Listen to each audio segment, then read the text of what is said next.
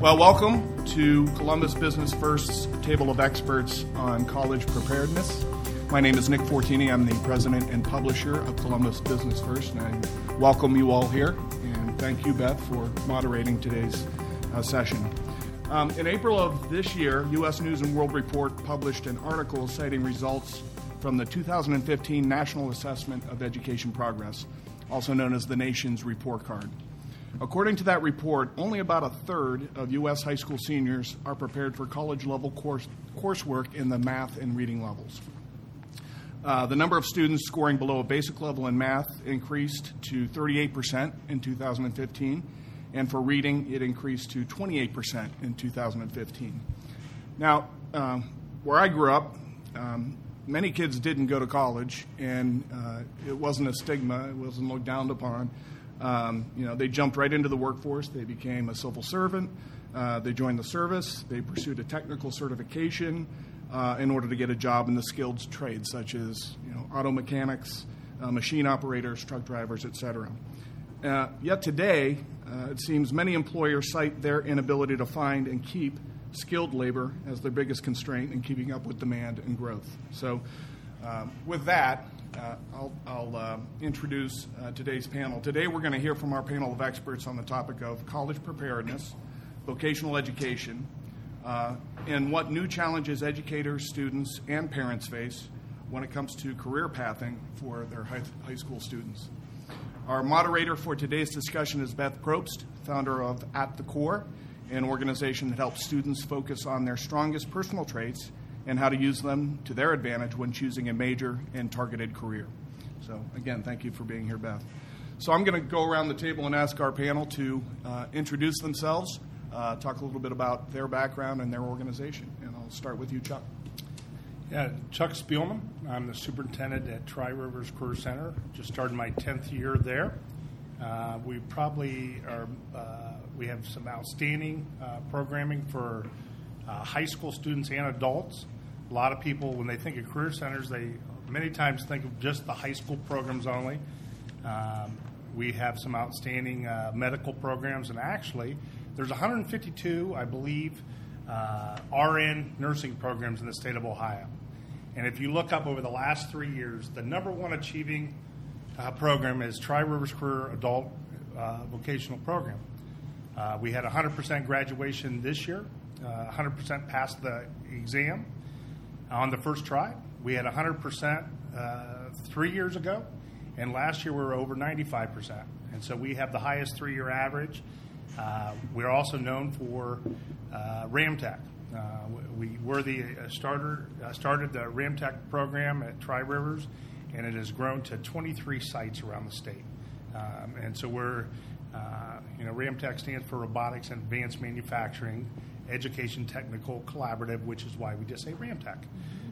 But we're really excited to be part of the cutting edge in the transformation that's taking place in career and technical education. Great, thank you. Good morning. I'm Kim Wilson, superintendent at Tolles Career and Technical Center. We're in Plain City, but we serve school districts in Madison County, Franklin County, and Union County. This is my 13th year I'm starting as superintendent, and prior to that was a teacher and administrator in career technical education for 17 years, and prior to that was a student in career technical education for 2 years. So it certainly has been a great pathway for me and prepared me very well. We are also a Ramtech Center at Tolles, and we also have 22 other career technical programs on our main campus, as well as 18 satellite programs that we operate within our associate schools so that students can access career technical education there as well as on our main campus. So we're very proud to be a part of this career technical family in Ohio. Good morning. My name is Kelly Fuller. I'm with Eastland-Fairfield Career and Technical Schools. My role at the district is Business Partnership Coordinator. I've been with the district, this is my 12th year. This position was created 3 years ago specifically to address the conversation that needs to happen between the business community and the district. So I advocate on behalf of our students, high school, adult, and alumni, helping them make connections for internships, career exploration, hopefully full-time onboarding of a position at some point in their tenure with us. My background is private sector. I worked for 20 years in the financial services industry, coming to education kind of late in life. Like I said, I've been doing this for 12 years. Prior to this position, worked on the adult workforce side of career tech education. So I feel very strongly and passionately about the opportunities for our adult career tech students as well. Very happy to be here this morning with all of you. Good morning. My name is Steve Dackin, and I serve as Superintendent of School and Community Partnerships with Columbus State Community College. Prior to Columbus State, I served as a superintendent at Reynoldsburg City Schools for 8 years, and then prior to that, I had stints in Westerville City Schools, at the Ohio Department of Education, and Elida Local Schools as high school principal and executive director of secondary curriculum instruction. So it just means I can't hold a job. I've just been around that long. But entering my 38th year in education, so I've seen a number of things come and go around this, and this is I'm very privileged and honored to be part of this panel. I know everybody sitting around the table, and they're outstanding educators with a real passion for the work that we do with young people, and so I'm looking forward to the dialogue today. I'm Beth Freeman. I'm superintendent at the Delaware Area Career Center. I'm starting my 9th year there, 32nd year in education. And I started as a math instructor, and then went to a career center over in the Miami Valley area. And when I saw what we did for kids in career tech, my passion really changed, and believed that what we did was we helped kids that felt like they learned because of me, not in spite of me at times. And I just believed in what we did. At the Delaware Area Career Center, we serve the 4 Delaware County schools. Worthington have quite a few students from Westerville, and have students from Ohio School for the Deaf. In addition to some of the traditional programs, we were looking at what are those careers that are forthcoming. We've started an app development class this year. We run the zoo school out at the zoo. We're talking about a cybersecurity class coming in the future. We have bioscience, all kinds of IT and health areas that are coming down the path. Trying to be innovative and look at what does research say about students. One of the books that really guided, we're in a building project, is teaching the digital generation no more cookie-cutter high schools. So as we've designed our new high school, we're looking at what does that mean for us, how does it look different, and I can tell you our academic area will look very different than what we're used to in the traditional classrooms. So it's exciting to be in career tech at this point in time, and a lot going on, and we have a lot to offer our kids. Excellent. My name is Beth Probst, and I also come from the private side. I have a background in information technology, and I'm not an educator by trade. I do spend my entire life now serving families that have college-bound kids, really supporting them at a time of great complexity. We know things are very different as we help our kids transition to college. We just often don't know how they're different. So we really work to serve families well. And I'm also personally a big believer in each student understanding all of their options that are available to them in the educational process. I often will comment to families that, back in our day, if we were heading toward college, we would put our heads down and we would just plow through the college preparation that was made available by our high school. And I think that's one generation later, that's a big difference, is now early in those high school years, students need and families need to lift up their head and look out at what options are available to them. So I'm proud to be serving as moderator today, and we'll hop right in. If I can open with a quick statement as well. Just very briefly to set the stage for what we'll talk about today. Today's students have opportunities and challenges that are far more complex than we did just one generation ago. Technology touches life experiences from the cradle through school and into the working world. The cost of college gives everyone pause and makes families analyze the return on investment in a way that we never experienced. Employers need workers who are ready and able and equipped with skills. And the phrase college and career readiness drives many discussions about education today. So we're here today to discuss, have a dialogue, and shed some light on the key elements of career and college readiness for all parties involved: students, parents, counselors, administration, teachers, and employers. And to paraphrase one of our guests, I love this quote, on some level, all students are training for a future career. So, 4 of our panelists are part of career tech education schools, and I remember vocational tech of 30 years ago.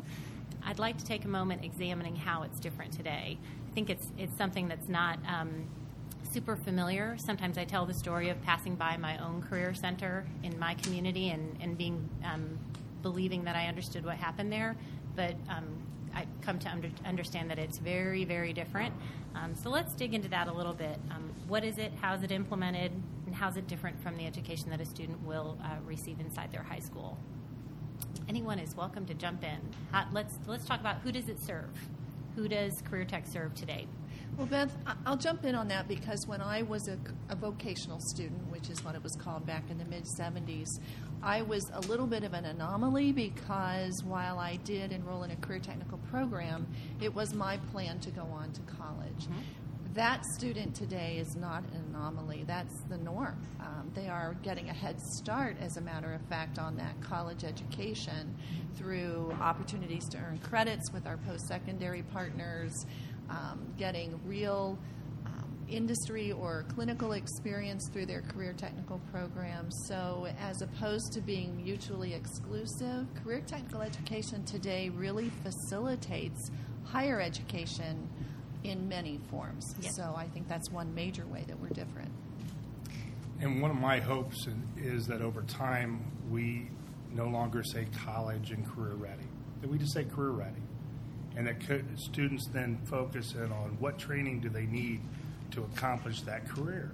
Because the reality was, both my parents actually were married at 15 and 16 and got their GED, but they made a great life because they had great manufacturing jobs to go to. Then my mom went back to school, became a cosmetologist. My dad became a real estate agent. They worked their way, and that was the norm. But they wanted their kids to go to college because at that time, it was the guarantee to middle class and above. And so they saw that. And right now, it's no longer a financial decision.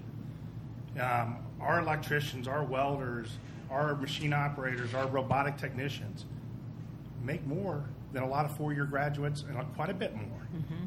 So it's now a social decision. And that social stigma that we still have of looking at that, even though it's college-level work, because my employers still want someone that can read a technical manual, mm-hmm. can understand, comprehend what it says, can follow directions, work as a team, and problem solve. Those aren't exclusive to college level. That is career training. And so that is the passion that I bring to my students every day. You talked about some of the statistics about how the math and stuff is so low. It's because it doesn't have the technical meaning to students. When you can embed that within career and technical education and they see the purpose and why the math is important and how it's applied, the learning takes off. We've seen it in career, students will go to whatever level they need to within that career. And I think that has been the missing component. I think we have discovered it. I think the state looks at it. Now they still want to take and put all college, the Algebra 2 scores and all this, all those limiting factors and say that this, if you can't do this, then it's not a college pathway. The reality is I know people that own $1 million companies that don't balance their own checkbook, but they have a unique skill or passion in a certain area. And that's what I want to get back to so that we're not just limiting kids by test scores and this or that we truly have students find their passion, their career, their opportunities, and then be given the opportunity to have that grow.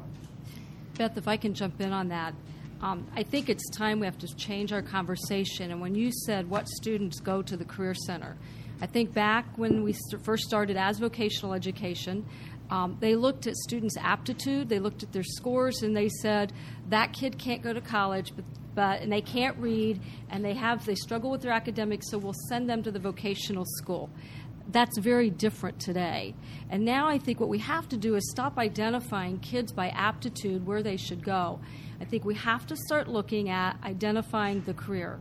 The conversation shouldn't be college. The conversation should be career. Identify the career, build a personal learning plan based around what it is they want to do, and look at the career centers as an option of what they may want to do.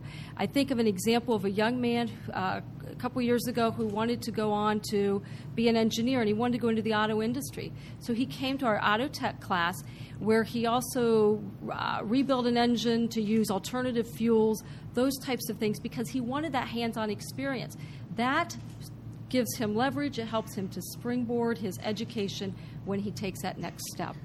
We spend a great deal of time with 15, 16, and 17-year-old students, and we're talking about helping them understand and perhaps even selecting a career at this early age. One of the things we witness is a great career knowledge gap.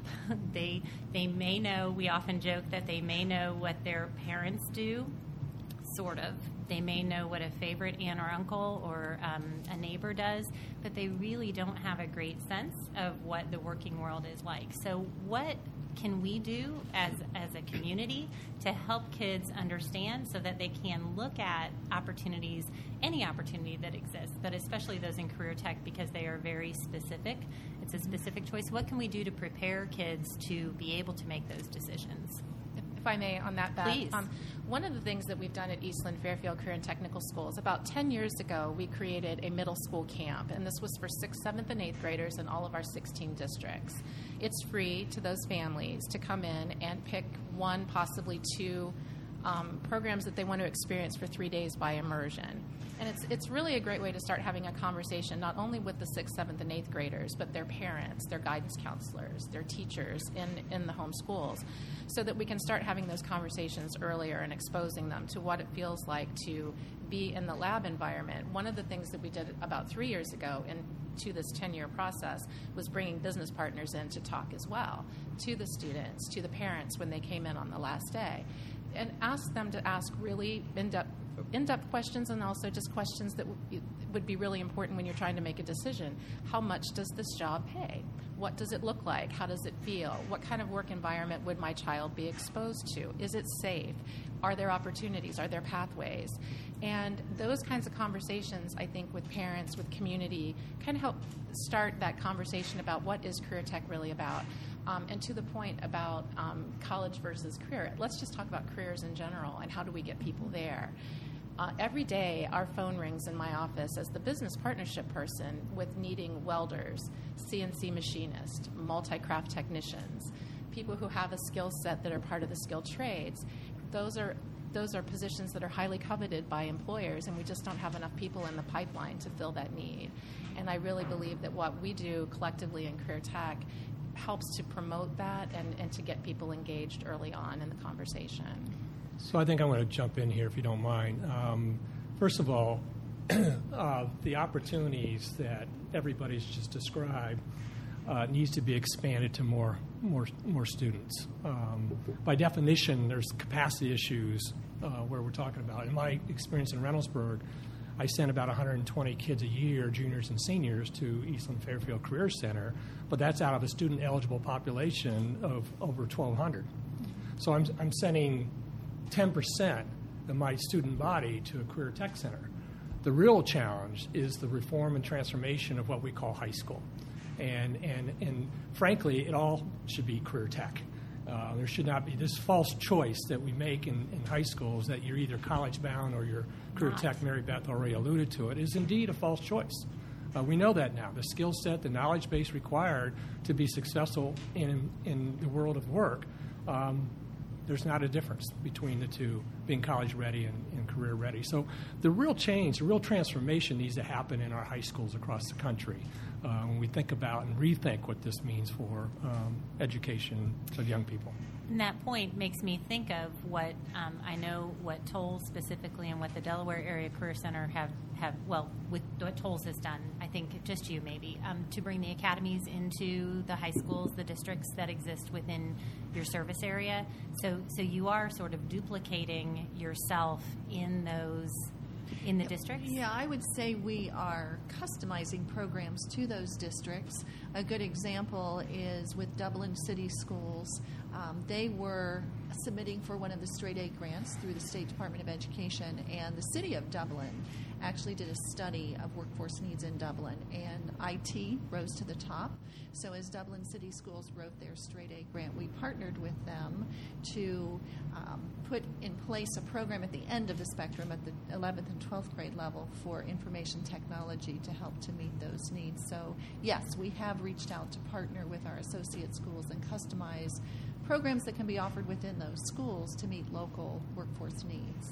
But that really needs to be a two-way street. I mean, frankly, all these folks have reached out to their home districts, and they do a really nice job of getting information in the hands of parents and students. But again, schools are political creatures, and they respond to the nature of the community needs, and so there's a need to really think about how do we ensure that these pathways are available throughout all our schools, and that's no small issue to do. I know even in Reynoldsburg, I took a traditional 2,000-student high school and converted it into 4 career academies. Not easy to do. This is why I look the way I look, and I know it's a podcast, so you can't see me. But those are the kind of things that we really need to have conversations in our communities about, and what that experience is for kids. Do you think those needs are different in different parts of our Central Ohio community? Absolutely. So how are those different? Well, I mean, if you just look at our state, the diversity of our state, you go from southeast Ohio to northwest Ohio up to the northeast quadrant of the state, and they're very, very different needs. There are very different employment needs in those sectors. And then you throw in some challenges around communities and expectations of communities. I know in southeast Ohio, there's a strong cultural norm in those communities for kids to stay in those communities. And so we really, with technology and some of the other opportunities that we have, I've always argued it, school's no longer a noun. It's not a place you have to go. It's a verb. It's what you do. And so Mary Beth was talking about reshaping her high school in the digital age. Those opportunities exist, and we can make those available to all kids no matter where they live. So one more quick mechanical question, just because I'm quite certain that some of our audience won't have great familiarity with what career tech looks like today. Help me understand how a student's day works in today's career tech options. So if a sophomore was looking at the options that were available to him or her, how do they partake in career tech in their community? And do all Ohio schools have access to career tech today? All students in Ohio do have a career tech planning district that they can go to, or that is offered right within their high school, comprehensive high school. So it's very different. With the 49 career centers that are out there, we're all a little bit different. Some are half-day career centers, some are full-day career centers. Because we serve 3 counties at, Marion, Morrow, and Union County, we have a full-day career center because some of our students are on the bus 50 minutes coming in. So let's talk about what it was and what it is now. 25 years ago, they took one academic class in their junior year and one in their senior year, like a world history and an English or math. And then the rest of the day, they were in their career tech program or had a lunch or a related period. So all the other subjects were embedded into the curriculum. Now, every student is required, if you come to Tri-Rivers Career Center, you have every single requirement that the students at the homeschool have. So the same 21 or 22 credit requirement, everything is exactly the same. And so right now, that for us has gone from, they're in, the majority of the day, they're in academics, and they have about a 2.5-hour lab period that they're embedded in the hands-on lab. So it's really totally changed. Mm-hmm. But it also, I think it's an improvement in many ways because, you look at the 1960, 25% of the jobs required a 4-year degree or more. But almost 50% of the jobs you could go right out with a high school diploma and go to work. That number has shrunk to 13%. But the 4-year degree or more is still at 30%. So the reality is almost 60% of our students need training beyond high school, but maybe short of a 4-year degree.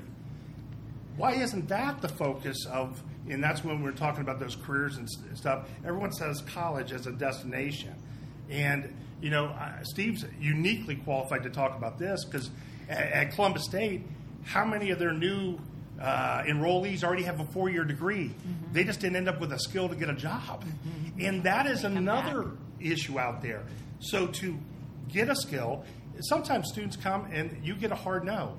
This is not what I thought it was. This is what I don't want. Mm-hmm. Great. You just saved your parents $20,000. Okay. That's awesome. Let's try this. Or let's, and so it puts a student back in charge. Mm-hmm. I think as the career centers have had to make that change and meet those needs, one of the biggest problems I see, the local schools have gone to everything just core subject type stuff. They got rid of all the electives. When I went through school, I took metal shop, I took, architecture, I took all these other hands-on where I applied the knowledge I was learning in the class. Those are gone from our traditional high schools because they're chasing those scores only. Now, part of it was tough budgets, and are you going to teach math and English and a language, or are you going to have architecture? Mm-hmm. So they made some hard choices. That's where I think these partnerships that we're talking about with the career centers, moving those applied programs back in, where the student that needs that application to learn that knowledge, not everybody is a textbook test learner. And we should value that because that's what made America great. I don't mean that as a political statement. Yeah. Check, is this on? Yeah. No political statement. We don't see the button but there. Yep. Absolutely, that is something we need to do again and really look at allowing students to apply that knowledge. Then you really know it. I think I am stunned when I look back at over the past generation of how education has changed and what has impacted that. And I think of employers and I think of what drives that process. And I'm excited that there are so many options available to our kids now. I still come back to how do we help our kids make the decisions about what is right for them? How do we, so we talked about the middle school program to expose them.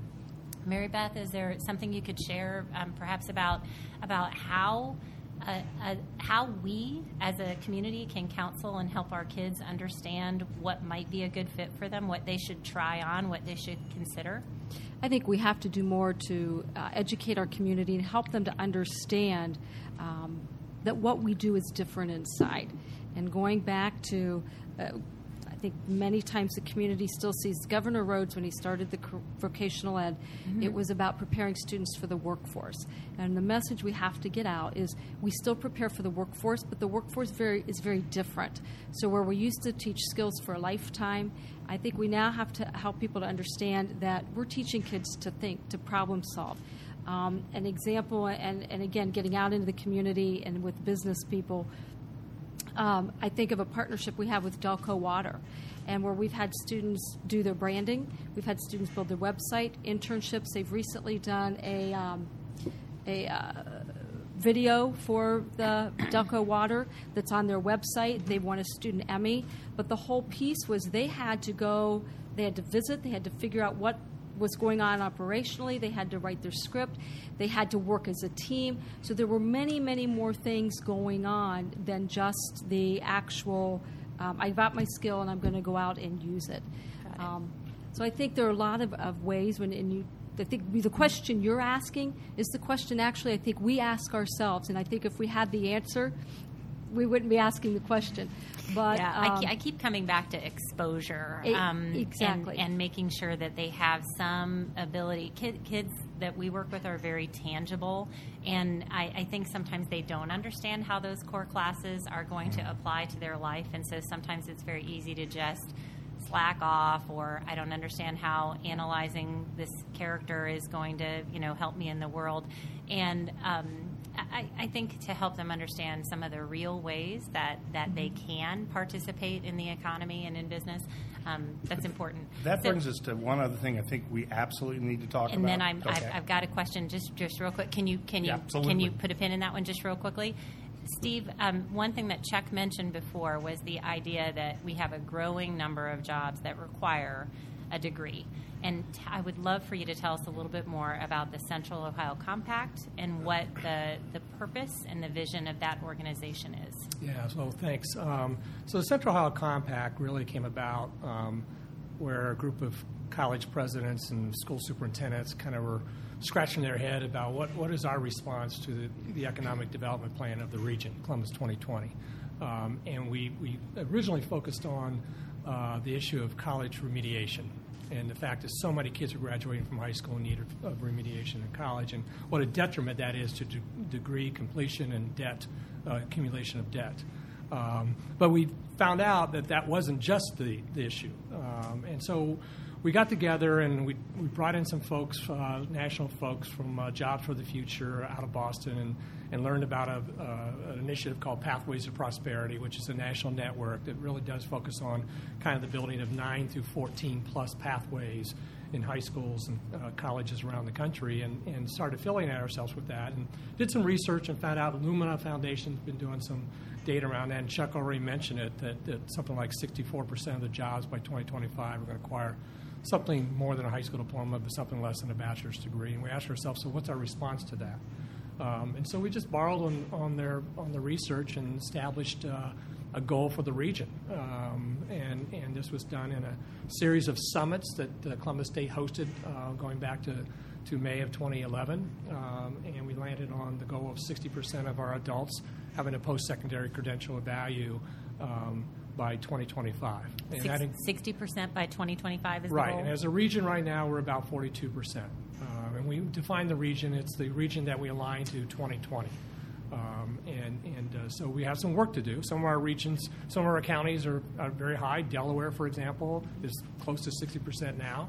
But then we have other counties that are in the 30% range. And so we're looking at that, and we're trying to speculate, well, so what would the region look like if we had 60% of our adults who had a post-secondary credential of value? And I keep using the phrase of value because it can be a certificate in industry recognized, it can be a degree, it can be a 4-year degree, and so on. So we kind of rallied around that particular regional goal as kind of the mantra to start dialogue in the region. And since then, we've had some gradual improvement. Our remediation rate actually has decreased.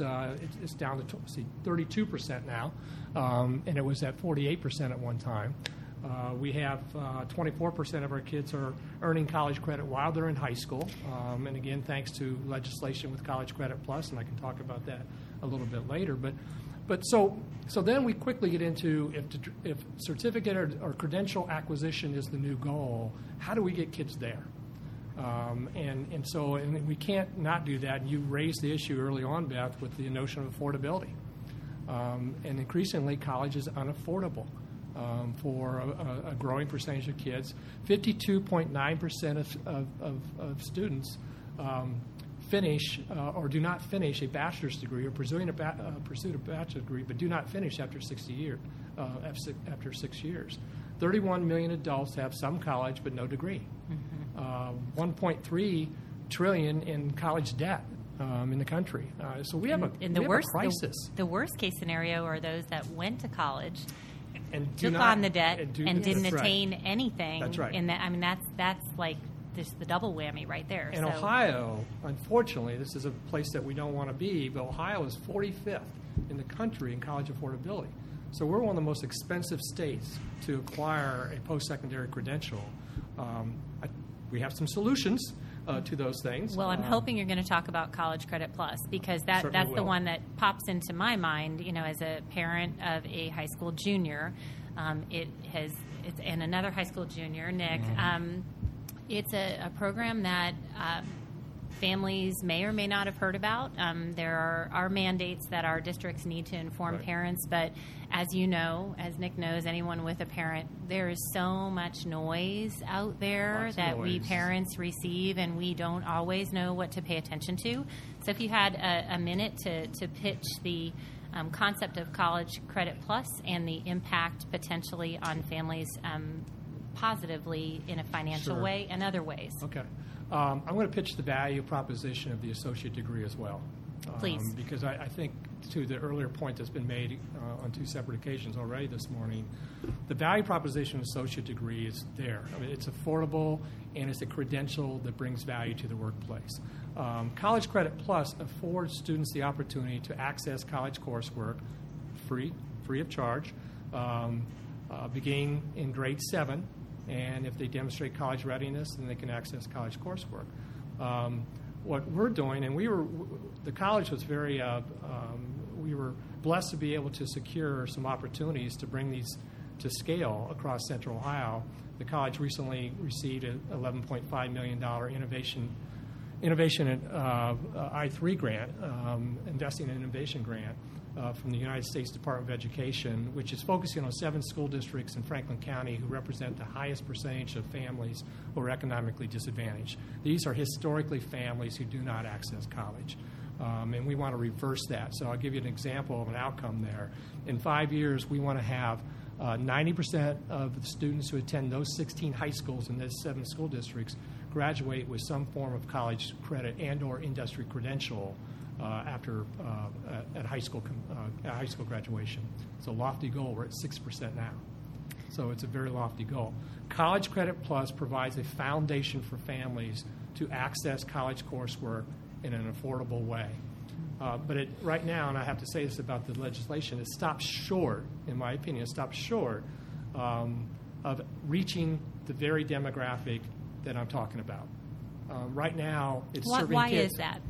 Well, right now it's because there's huge challenges. Not enough kids in high school are demonstrating that they're ready for college. They're not able to demonstrate the readiness requirements that's demonstrated in the ACT, for example, or in the case of Columbus State, we have a compass test that if they don't pass the ACT at a certain level, you can take the compass test. Let's take a quick minute and describe that, because a lot of families are familiar with the ACT and they may not understand what it means to attain that college readiness benchmark.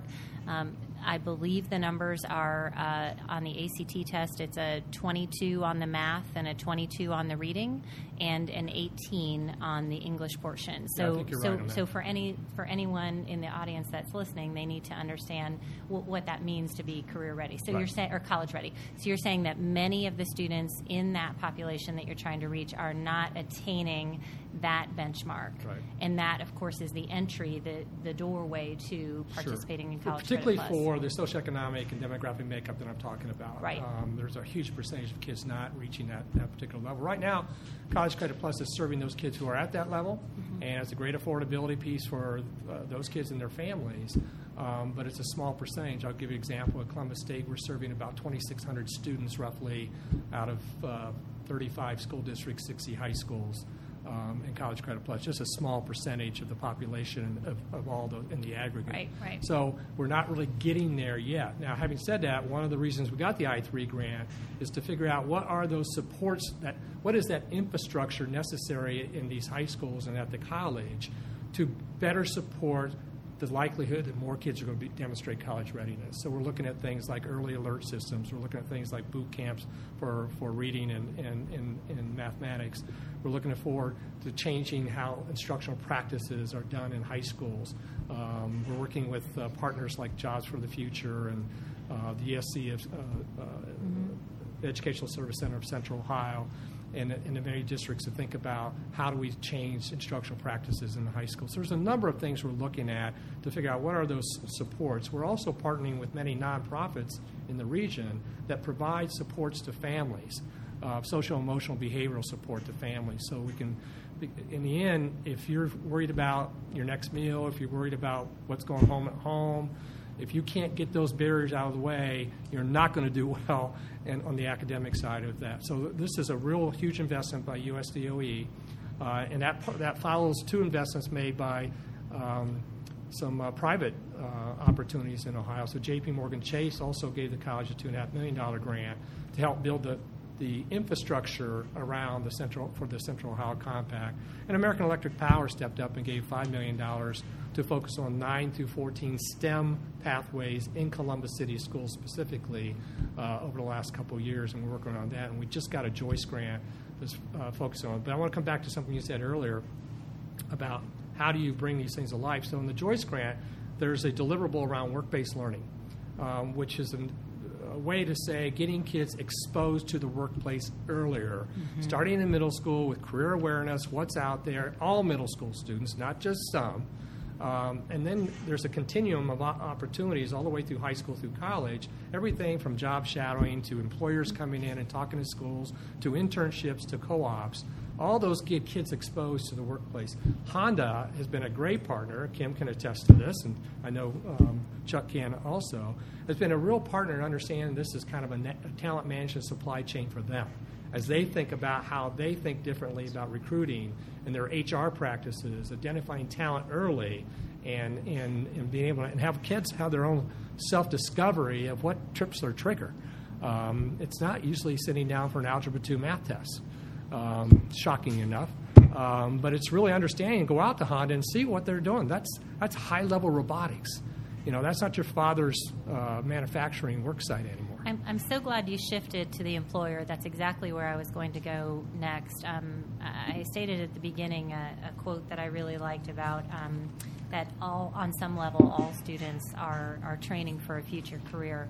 And the employers are who receives the product of any educational process. They are brought in, and the more ready that student who is now an employee is to enter that workforce, not only with the actual skills, but also the soft skills. Those are critical things for us to be considering. And I want to go back and understand and kind of talk about, maybe hear from each of you about your relationships. And Kelly, I'm going to start with you because that's your job, is every day to answer calls and to communicate with employers. How does that relationship work between Eastland-Fairfield and your way, your method of serving your customers, which are the employers in your community? So we have, like what everyone else here at the table has, advisory committees that meet formally twice a year that are made up of practitioners in the industries that support the different labs. So again, in the spring and the fall, they get together as a group formally and talk about trends in the industry, what we should be preparing for. Are the students that are coming out of our programs ready to go at work? A huge part of what our students get is that work-based learning piece, actually out being employed with a cooperating company. This is during their education, Kelly? This is during their education. And where would we see that in their education? Is it one of the very last things that happens for them? Is it in a senior year? Is it in lieu of going to that lab after the academic piece happens in the morning? Best case scenario really for us, the student, the employer, the community, is to get that student placed at a place of business where they're putting into practice what they've learned in the lab, what they've learned with the soft skills. We do a 21st century piece, which is, again, how to communicate effectively, how to problem solve. I think it was Mary Beth that was talking about kind of going in and being able to use critical thinking skills. Oftentimes, employers engage us with a project-based learning. That's a wonderful way for them to be a part of a company, whether it's a large company like Honda or a small company like an insurance company that's owned by a family. Can you give a particular tangible example of that? I'm trying to imagine what would be a project that would come across the desk of your organization, right, and the kids would be guided to complete that. What would it look like? So we've had a couple.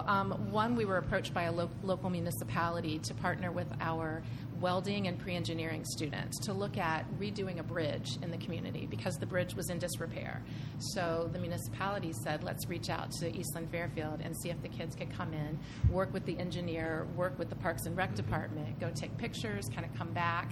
And they did that and then opened it up to, we have an architecture program at our Clark Hall campus in Gahanna, so those students came in. That one didn't go on to fruition for some cost considerations. But another one, again, for pre-engineering, we had a local company that designs very large forms for building infrastructure and highways. And they came to our pre-engineering class and said, do you have a senior that we could talk to that might be a good person to put on our team? And she then was able to go in, look at the drawings, be able to participate in the conversation about how do we create these new molds. It was a wonderful story. She ended up getting the position. They worked on the project successfully.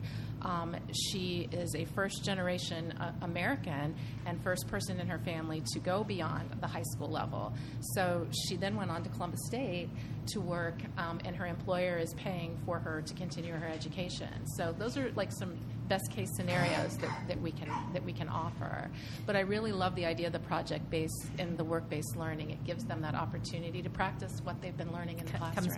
Comes back to the word tangible. I think, again, a lot of times, I have students, I think often they don't understand how what they're doing applies to the world. That is a direct application. If I could jump in on there, we have the zoo school, and our kids go to the zoo every single day. That's where their classroom is.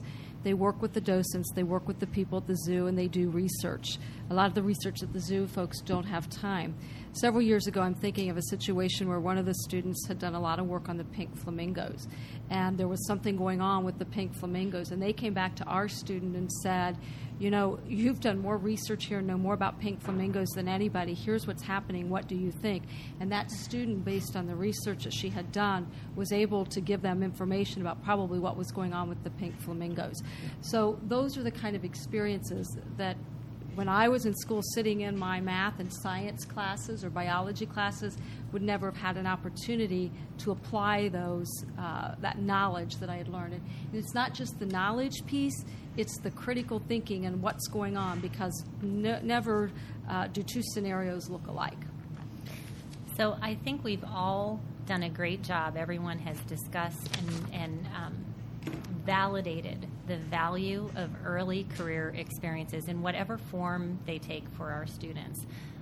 When I think, though, about my peer parents and their perception of, so we have to talk about the stigma because it's out there, it's real. Anytime you talk to a parent who understands that their child is heading to college, they're of the, so Chuck, I've heard the message that we need to get them to focus on career and then work backward from there, right? What education do I need to get there? Many parents are not thinking that quite yet. They're thinking solely on my child will be heading to college at all costs.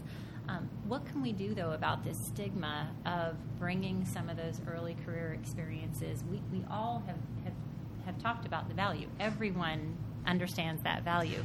How do we overcome, though, what we experience when that child goes home and says, I want to go do this program, or I want to participate in this special thing inside my high school, and their parent says, no, your job is to take AP, IB. What do we do there? I think you just mentioned, or we just talked about, a group that can be key partners with us in that education process. And I think we have parallel challenges. Obviously, we need to recruit and identify students and get them excited about our programs. But I'm glad you brought up the adults that we need to work with, because we do actually have an educational challenge sometimes with our own employers in the region. They don't always know what we offer, the caliber of programs that we have, and the caliber of students that we have. So when we get them to the table, get them into our labs, get them into our programs, and most importantly, introduce them to our students, we have them on board. And then they can be a wonderful partner for us in educating our parents. Often we find it's the mother in the household who drives that decision the most for potential students, so we really target them. No offense to the fathers in the room, but mothers really do impact that decision. I was going to say that's the only decision? No. I won't go there. But, we also have, and it hasn't come up yet, our own staff. And I think it's our own staff in our comprehensive school districts, traditional school districts, even somewhat in our own career centers. If you think about it, most students in K through 12 are surrounded by adults who went the traditional path of high school to a 4-year degree in education into the classroom. Some have industry experience. I think we're fortunate in career tech that the majority of our lab teachers have industry experience. But these students are surrounded by those adults who understandably know one pathway to success. So we have to do a lot of educating with our own staff, our own counselors in the career centers, but also in our associate schools. But again, our best allies in educating those adults are the business partners that we have who can talk to them about the tremendous opportunities in business and industry and how career technical education can open those doors. And these aren't dead-end careers. We have a young man who went through our engineering program, is now at Columbus State doing very well. He's working for a local manufacturer, and I think he's in, the mid to high 80s right now in salary. Debt-free. Yes, absolutely. So there's a success story that more of our parents need to know about, more of our own traditional staff in our associate schools and our buildings need to know about. We have lots of those stories. I would hope that those stories, I think, it's funny you mentioned the mom population. I'm a mom, and one of the key ways that we share messages is via social media. And I think that those stories oftentimes will resonate and sometimes can kind of catch fire in that way, and open the minds of those parents that you're trying to reach. So I heard you say educating folks within the school district sometimes who may have an old mindset, and then also making sure to bring people to see the center. Those are those two ways. Okay, so cost came up again. And I'm watching our time, and I know we need to shift our discussion to cost, because no conversation about college and career readiness would be complete without discussing cost. The cost of college is truly gas producing. I do a program called Tips for the College Bound, and I put up, I come right out of the gate and I talk about the cost of college. And I put up what college costs for me. 25 years ago at Purdue University, it was about $6,000 a year. And that same year for an in-state student, and that same year today at Purdue is about $24,000 a year. So, and that makes families very uncomfortable. They know it's different, but they don't know how different. And then, of course, dad usually starts calculating, well, that's times 4. And to Steve's point, 5 or 6 usually. Less than half of all students that begin at a 4-year institution finish a 4-year degree in 4 years, right. Which also I believe I usually have to pick them up off the floor at that point, because these are shocking statistics.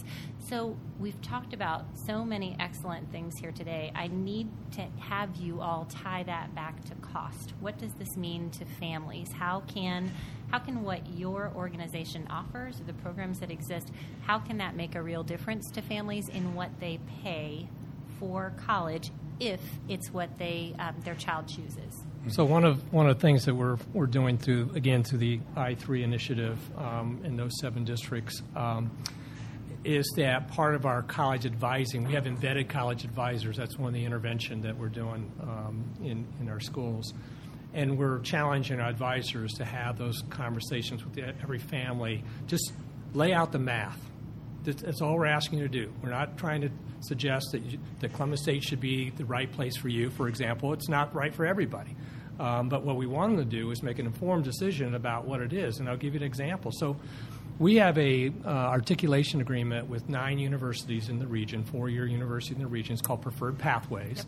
Yep. And so if you leave Columbus State with an associate degree, you are guaranteed admission as a junior in those 4-year universities. So you graduate, let's talk OSU, you graduate with an Ohio State diploma in 4 years at about a third to almost half the cost, about between 40 and 46% at a reduction of your cost over 4 years if you do that pathway.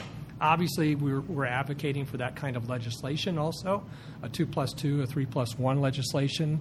Language is in the governor's budget right now around 3+1. We like to see 2+2. I must have missed something. Legislation, it exists today. The ability to do that. There's language in the proposed biennium budget coming up around 3+1. which allows, for example, we have a relationship with Franklin University where in some programs kids can take coursework for Franklin for 3 years at Columbus State tuition, and then go Franklin to complete their bachelor's degree. Got it. That's a real affordable way to earn a bachelor's degree. 2+2 would be another one. In fact, we're even suggesting that we'd like to see the legislature incentivize 4 universities to enter into these agreements across the state, not just here in Central Ohio, but across the state, because that is a real affordable way for a student to acquire a bachelor's degree. If I want to go back to the other piece, and that is the 75% of kids who are not going to get a bachelor's degree. That's a national statistic. We know that. 50% of kids on the average graduate from high school, go on and attempt a 4-year degree, but only 25% of those students graduate with a 4-year degree. So we have 75% of the population that's doing something. And so that's the real target that we're focused on at Columbus State, because we think that's the one that's going to move the needle in addition to the adult population, because we haven't talked about adults much here, but we got over 1 million adults that don't have a high school diploma, over the age of 25 or older don't have a high school diploma. And so that's another end. So if we're going to really move the needle on any of this, we have to take care of both ends of the continuum. But so there's some other policy pieces too, because all these things, I opened up with this statement earlier, these folks are doing fantastic things in their career centers. And now I have to say that's not universal across the state. These are folks who are outliers, who are visionaries, who establish these kinds of programs. But we got to bring it to scale. We got to find a way to get that 75% in this pipeline to do that. So there's some things we can do around policy. And I'm just going to name a couple. Chuck mentioned it.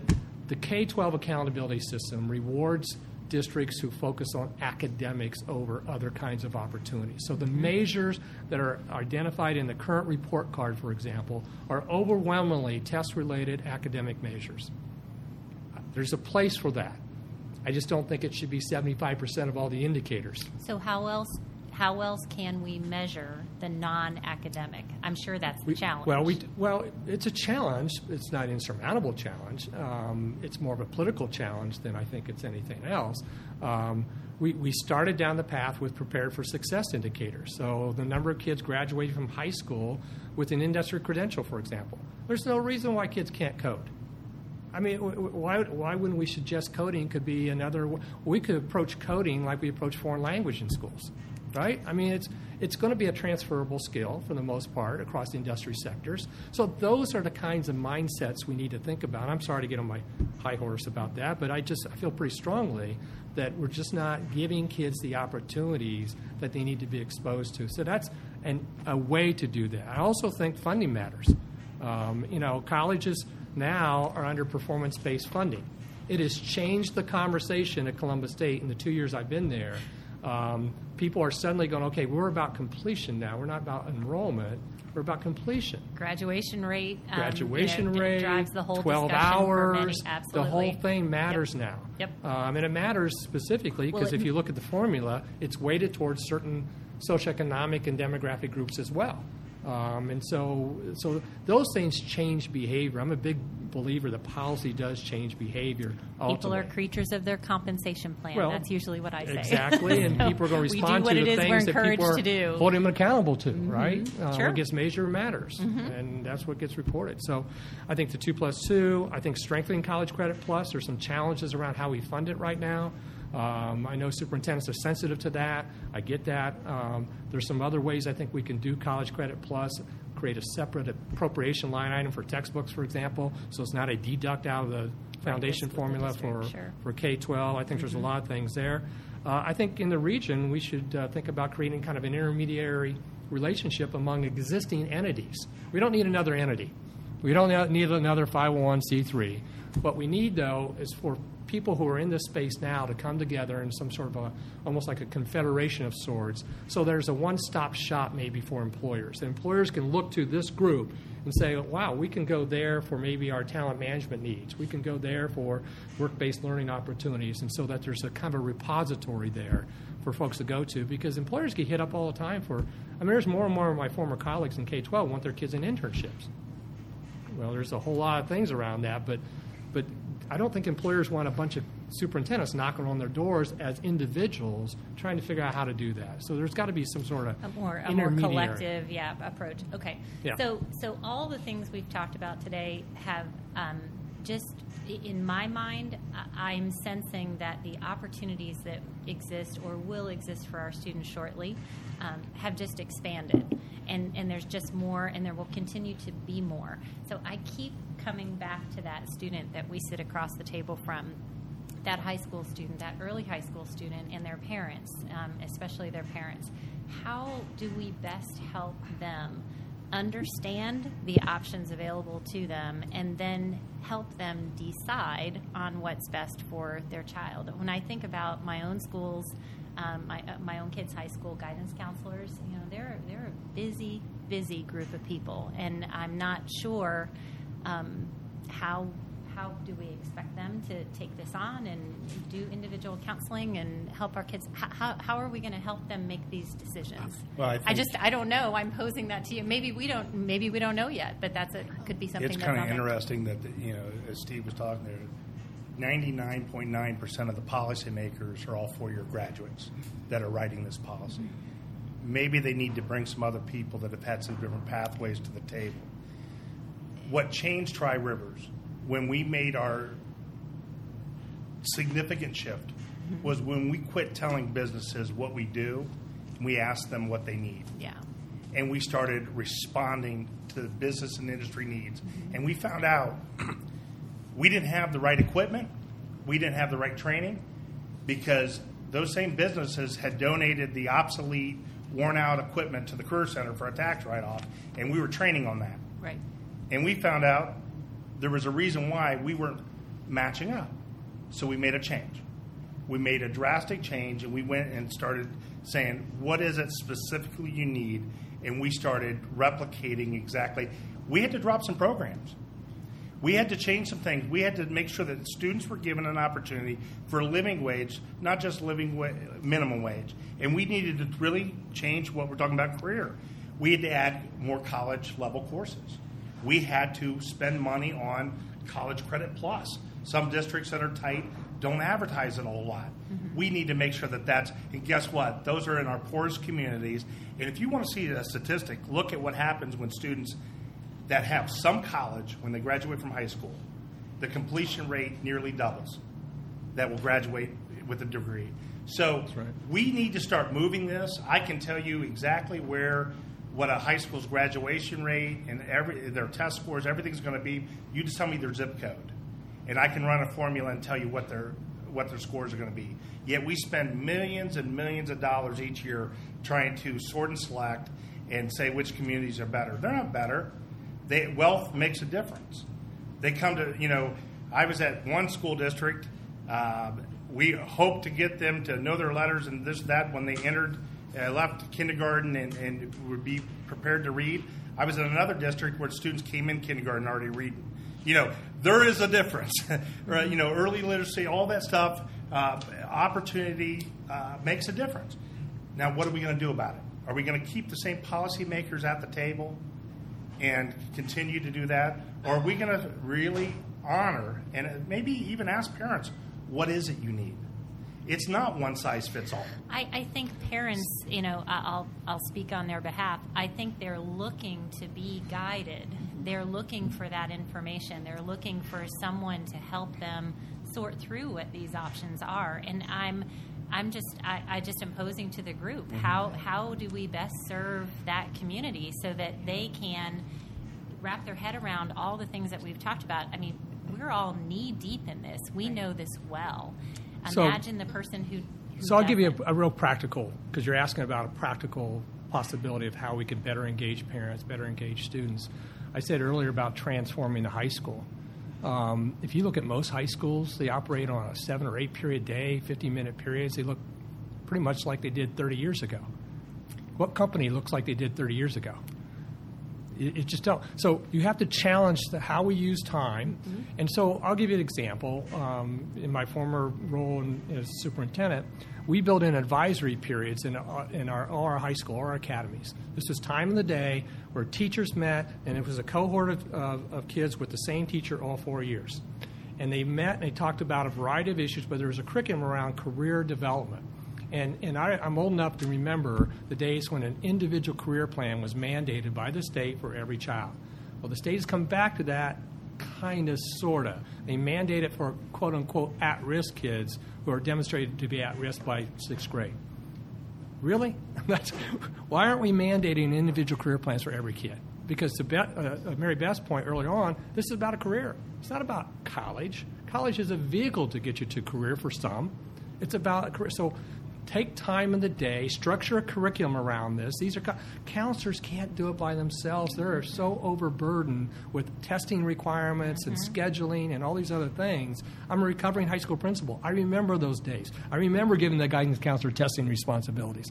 So, and the numbers don't add up anyway. I mean, you got 4 counselors for 2,000 kids. It just doesn't add up. 1 to 500. So you have to figure a different way to use human capital in your organization in order to get the information in the hands who need it.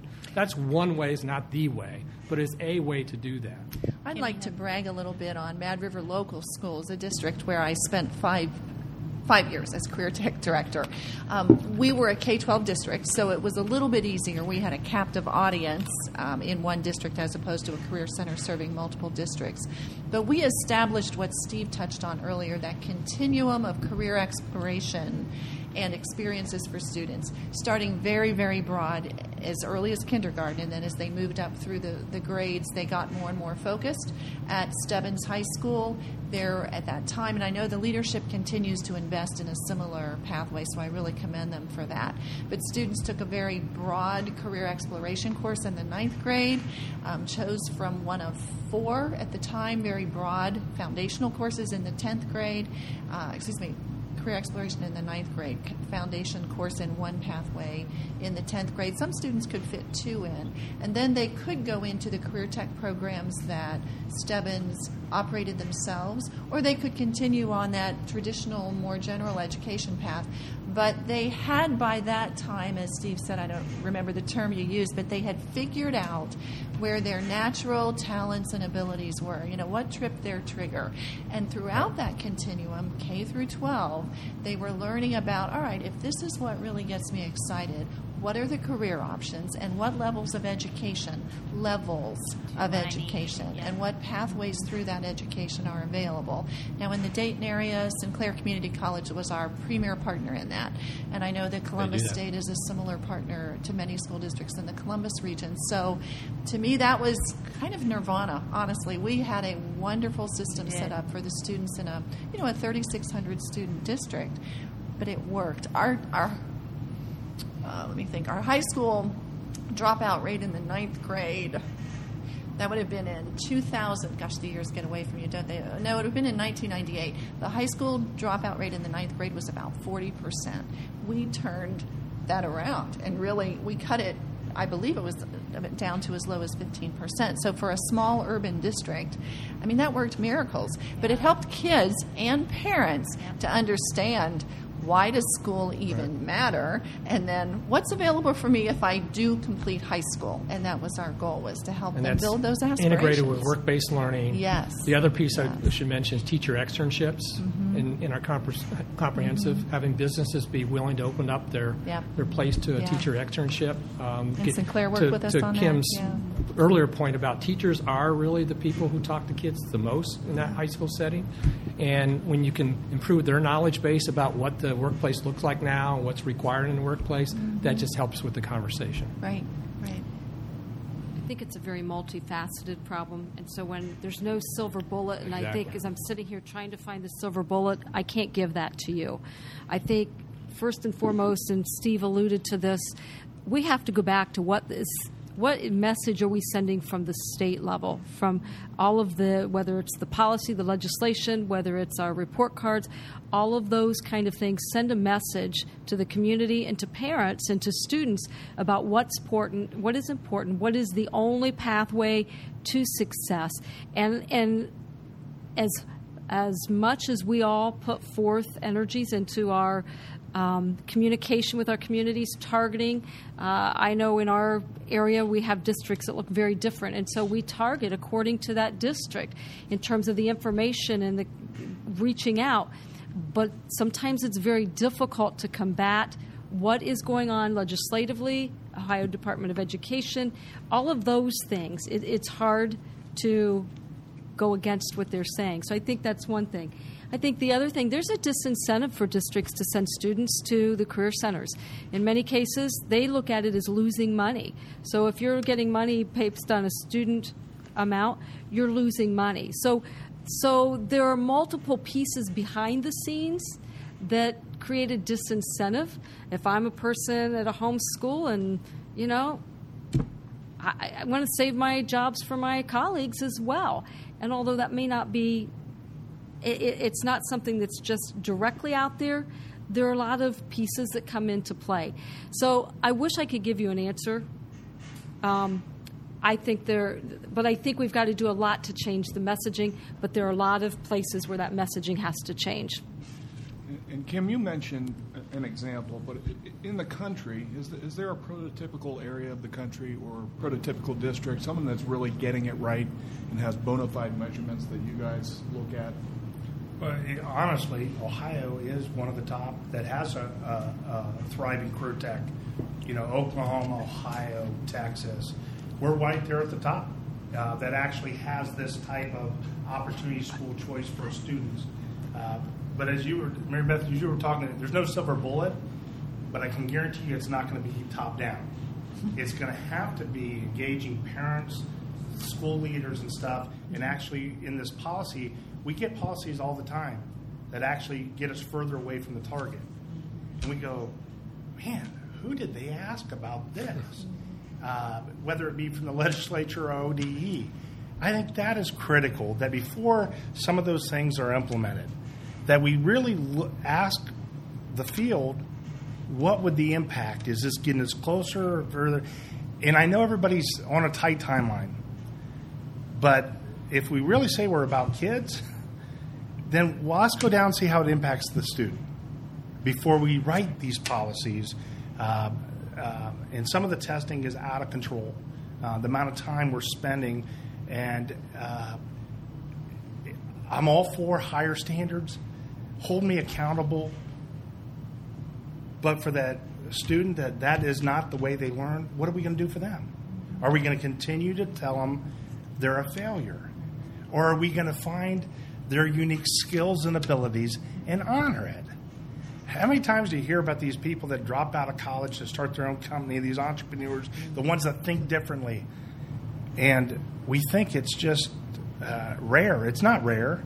It's just that they finally get they just said, I want to be a leader, I don't want to be a follower. We always think of those students as the ones who, those that get school, and so the measure of what school measures, some students are perfectly designed to excel at that, and then others, their skills and abilities, their interests and their talents aren't they don't exist in a way that are measurable on a report card. And so sometimes those kiddos go through school and they don't ever have that chance to shine. And so that is that I'm right there with you. I see those students sometimes. Kim, I'm sorry. Yeah, I know you want to. Learning.